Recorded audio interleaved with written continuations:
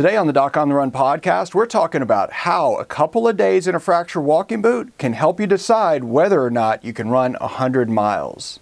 Hi, I'm Dr. Christopher Segler, and thanks for tuning in to the Doc on the Run podcast, where we help you understand how to keep training and running even if you've been injured. In this lesson, we're talking about how a couple of days in a fracture walking boot can actually help you decide whether or not you might be able to run 100 miles. Now, that may seem like a silly thing. Like you think, well, if you're wearing a fracture walking boot, there's no way you're going to run 100 miles. But there is a patient I just had a consultation with yesterday on the phone, and we were talking about this because she's actually signed up for a 100-mile trail race. She wants to do this ultra marathon, and she's having a problem. And so the task is to figure out, really, is it safe for her to do this run, which is 100 miles, basically a month away, or not? So we had a long talk about this, and it was really interesting because she's very smart. She's had a couple of injuries over the years. She totally understands running. She's, multiple sort of level endurance athlete. She's had a number of different races. She's done lots of races. She's done all kinds of races, done strictly running races, triathlons, all kinds of events. And so she knows a lot about the process. She knows a lot about avoiding injury, about what to do when she gets injured doing a race, when you get injured from overtraining. She knows a lot about this, yet she still had a lot of questions, and I thought it might be useful to make a lesson that sort of talks about this. And so I think it's really helpful to figure out what the thought process is when you get injured and you're trying to actually decide if you can run a race, because sometimes you have to make a decision about that. For example, if you're going to do a race that's in another state, in another town, and you have booked a rental house, for example, online on Airbnb or VRBO or something like that, and you have to pay for it, well, you can usually cancel that reservation within a certain period of time, but you can't cancel it when you show up or you're supposed to show up. And that point, it's usually non-refundable, and that can be a lot of money. So you can't always get the money back for the entry fee, but you might be able to change your flight if you do it early enough. You might be able to change your travel accommodations, any of those things, since you obviously want to get that money back if you're not going to do the race. So when you get injured, in fact, most people who get injured seem to get injured somewhere around like 4 to 8 weeks prior to their race. Why is that? First of all, that's not complicated. You're doing this progression. You're like working your activity up, you get stronger and stronger, and then you drop your activity down. Then you do it again, and you drop back down. You do it again, you drop back down. You do it again, and you drop back down. That's periodization. So we all use this sort of increasing, ramping up over and over and over to build our fitness without getting injured. The idea is when you drop back down, it allows you to recover, and you can get stronger and stronger over that period of periodization. Now, somewhere along the line, something happens, you trip, you run on the wrong surface, you do a little bit too much workout, or something is really just off on one of your days, you're sick when you do a long run, and you just have too much stress in your system, you can get an overtraining injury. That can happen to anybody. It doesn't mean that you're broken, it doesn't mean you're defective, it just means you got injured, and you have to deal with it. Well, that does happen. So the problem is not that you can't heal it, it's just, are you going to heal it in time? So if you're a month out and you're going to do a 100-mile trail race, think about what you're doing right then. You're kind of at your maximum build phase, right? You're in the middle of this really long progression where you have to add a lot more mileage or intensity in terms of training and consequently stress. So if you get an injury, like a tendon injury, for example, or a stress fracture, it's all kind of the same thing. They're all stress, it's just a different structure. One of them's a tendon, one of them's a bone. But you have to figure out if you can do the race or not. So we were having this discussion, and I was saying, well, look, here's what usually happens. Here's what I hear from runners, is they basically say, okay, I got this injury a couple of weeks ago. It kind of hurt. It didn't hurt that much. I did my next run, and it hurt a little bit more, and then it kind of hurt the next day when I woke up. So then I kind of realized it was a little more serious because it ached for a couple of days. And they'll say, well, as a rule, I know if I have pain in one specific location for more than 2 or 3 days at a time, and it doesn't just go away, then I have to evaluate it, figure out what it is, and stop running until I can figure out what it is, then make a decision about how I'm going to take the pressure off of it so I can keep running. So this happens, right? So you get injured, you take a couple of days off, and you go run, and it gets a little worse. But you're in the middle of your maximum build phase, so you've really got to keep ramping up if you want to do well in your race. So what do most runners do? Well, they say, okay, well, maybe I'll just try to do this run today. They've not yet been evaluated, but they say, maybe I'll try to do this run today. Maybe I'll just go and run slow. After all, I am doing a 100-mile trail race, so I'm going to be running relatively slow just for a very, very long period of time. So they sort of justify it. They say, okay, well, since I'm going to run slow on my race day, maybe I can just go test it and run as if it were a race day today and just go run like 10 miles on a fairly easy trail and see how I do. And they go out and they run, and they're not really like limp running. They're not really like trying to keep the pressure off. It's not really aching with every step. And you realize pretty quickly that if you run in a certain way, at a certain pace, with a certain type of gait, and you're protecting it some when you run, you can kind of get away with it. So you're thinking, okay, well, maybe I can do this. Maybe I can just keep doing these sort of half-ass runs, like not really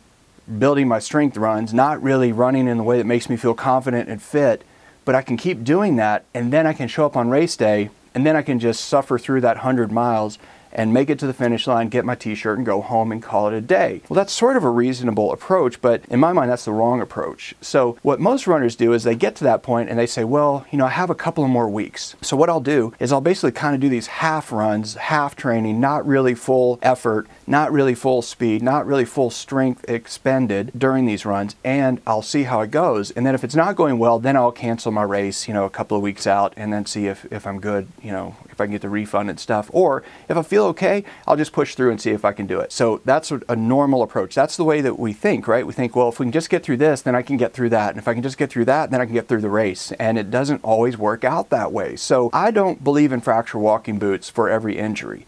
I don't believe fracture walking boots are the best first-line treatment for almost every runner. I think they're the wrong thing most of the time for runners. So there are some cases when you really need a fracture walking boot, but even though I kind of think of the fracture walking boot as the arch enemy of the common runner, I think that you can use them sometimes as a tool to help you make assessments. So just because you get injured doesn't mean you can't do your race, first of all, even if a doctor tells you so.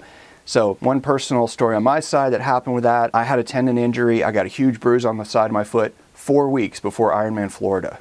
This is not good, right? This is just what we're talking about. So this runner yesterday, same thing. She had an injury. She's now about a month out from her race and she's injured. So the normal answer from most doctors is like, well, if you have a tendon injury or if you have a stress fracture, then you need to take 4 to 6 weeks off and you need to use a fracture walking boot to hold it still and let it calm down and heal during that period.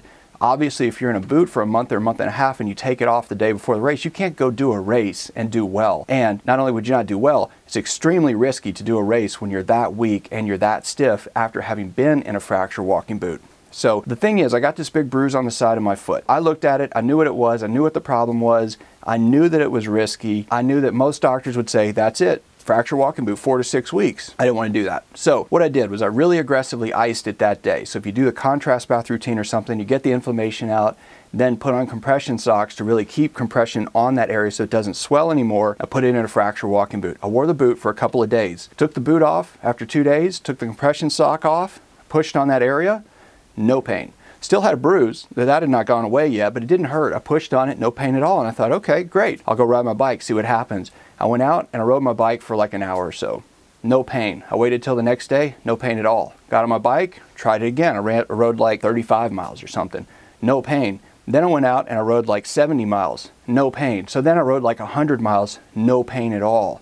So I basically cycled. I was doing other things to maintain my fitness. Showed up to Ironman Florida 4 weeks after I got this huge bruise on the side of my foot. To date, my fastest Ironman ever. That was my fastest Ironman my entire life, and it was 4 weeks after I had this injury that would have normally got me in a fracture walking boot for a month and a half. So that's the first thing you have to understand, is that you have to figure out where you are with the injury. So a fracture walking boot can really help with that process. So I was talking to this runner yesterday. I said, look, one option, that you can do that. You can kind of take a couple of days off, or you can just kind of half run on it and see if it gets worse. If it doesn't get worse and you can kind of half run on it, then you can still do your race and assume it's not really going to be a fast race, but you can probably get through it. That is one approach. A lot of times, though, what happens is that people are sort of half running and their symptoms are very, very slowly, almost imperceptibly creeping upward, and they're kind of getting worse. They just don't realize they're actually getting worse. And so then it's past that time where they could have gotten a refund for the flight or the hotel or the rental house or whatever, and then they realize they're not going to be able to do the race, that they do have too much pain, they do have too much inability to run, and there's no way they're really going to make it through a 100-mile race. So then they cancel and they're really bummed out and deflated. So first of all, you have to decide how important the race is to you. If it's Ironman Hawaii and you've been trying to get in for 10 years, I might tell you to do it anyway. If you're doing Western States 100 and you have really been training for like 10 years trying to get in and you finally qualified and you're finally in, I would probably help you try to figure out how to do the race in the safest way possible. So you have to decide how important it is to you. If it's not very important, then yeah, the right answer is probably like, okay, just skip the race if you don't really care about the race. But if it's a race where you know you cannot possibly get into it with ease in the future or do an equivalent race, well, then that's a different story, right? So you have to be very careful about that. You need to make the right assessment on, is this going to be something that you can skip and feel good about it? And if you spent your whole life qualifying for the Boston Marathon and you're finally in, you probably don't want to skip that. You probably want to figure out how to make it through the race just to say you did it. But you have to decide that first. So step one, figure out what the real goal is. Figure out how important that race is to you. And if it's really important, then figure out whether or not you can do it safely. So here's how a fracture walking boot works in that respect. The idea is that a fracture walking boot, you put it on, holds you completely still, holds everything still. You're not going to move your foot. It has a curvature under the sole so that when you walk on it, it actually offloads your forefoot, decreases all the stress, and spreads them evenly across the foot so that you don't have a lot of isolated stress in one particular area where you may have an injury. So the fracture walking boot can really protect you. After all, it's called a fracture walking boot. It is designed for people who have fractures to allow them to walk. So it only works to really immobilize you if you use it all the time. One of the keys with a tendon injury is keeping it completely still to get it to heal. No matter what tendon it is in your foot, there is no way you can hold any tendon in your foot completely still while you're walking unless it's locked up in a fracture walking boot. So if you have a fracture walking boot or you order one online, you get a fracture walking boot and you put it on just for 2 days. Like 2 days is not going to kill you. You're not going to lose a lot of fitness in 2 days.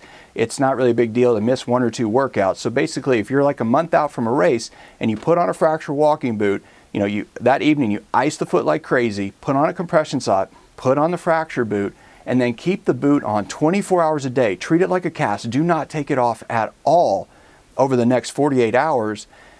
Then you get to make an assessment of how this is going to help you. So if you go like all the way through the next day, all the way through the following day, you've really used it, you have not taken it off, you wear it in the shower, you cover it with a plastic bag, you really let the thing heal and immobilize it just so it will heal and calm down, it can help you make an assessment not only on your condition, but how likely it is that you could actually finish that race.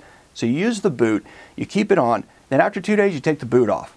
This is not complicated. You take the boot off, and then what you do is you just push on that structure, with your thumb, push on that structure, see how it feels. If you don't have any pain at all, this is a very good sign. Just like mine, I took off the boot after a couple of days, no pain when I pushed on my peroneal tendons. Okay, so then I went for a bike ride. So then you do something else like that, something simple. Get on a stationary bike, go for a bike ride, whatever, but go do something that's low impact and just see if the thing will work without hurting. If you don't have any pain later that day, you don't have any pain the next day, well, then go for a short run. Just go out and do a very easy run on very predictable surfaces, hopefully with you running, on the right side of the road so that the slope of the road is in the correct position for your particular injury. We've got another episode that talks about all that, but you have to basically make sure that you're running in a way that's safe as possible for you. So maybe you could go run on the track. You run some place that's very forgiving that you think of as your easiest place to run. So do that and see how it feels.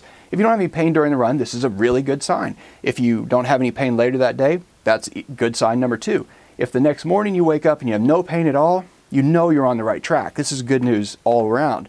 So at that point, then you could go for a longer run. You could make it longer. You could, you don't necessarily want to do a lot of intensity or do anything risky. You don't want to go run on an uneven trail, but if you do a long run on a relatively forgiving surface, you see how it goes. So if it goes well, you're back on track. Now, again, you have to be cautious. You have to realize you have a recovering injury at this point. So this is not complicated. If you basically rapidly ramp up to your normal intensity, or you just go take those workouts that you skipped and you jump to the next highest workout after that, that's really high intensity, really long, really hard work, whatever, really stressful, then it's really risky and you shouldn't do that. Instead, you should talk to your coach, talk to your doctor, figure out, okay, well, what is best here? Is it better for me to just do some long runs to maintain all of my fitness? Or is it better to do some short runs to build intensity?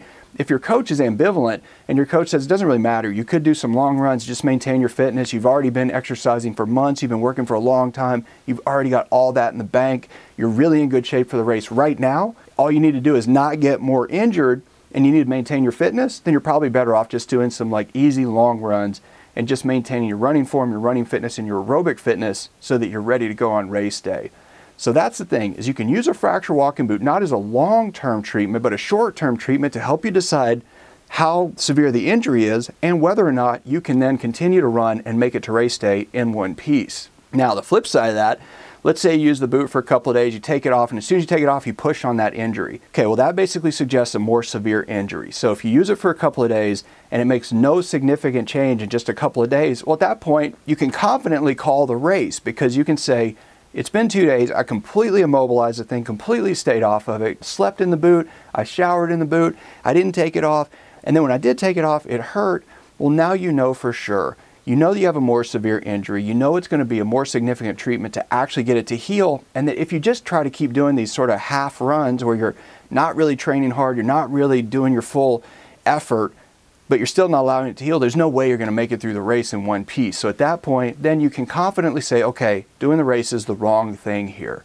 And then just because you've done a couple of days in the boot, you have an answer. You have a concrete answer, and that concrete answer, I think most of the time, is a better answer than you're going to get from an X-ray or an MRI or anything like that. You really have to think about it. You got to just be sensible. So if you can really just sort of lock it up and aggressively treat it, really remove the inflammation with contrast pass, really prevent the inflammation from coming back by using compression socks or elevating your feet up the wall, something like that, and then also use the fracture walking boot to really thoroughly immobilize it for just a couple of days to see if all the symptoms will sort of vanish right away. Then you know it's a minor injury, and you know that you can work closely with your coach to develop a plan to maintain your fitness, show up at the starting line, and then make it to the finish line. If you have a question that you would like answered as a future edition of the Doc on the Run podcast, send it to me, and then make sure you join me in the next edition of the Doc on the Run podcast. Thanks again for listening.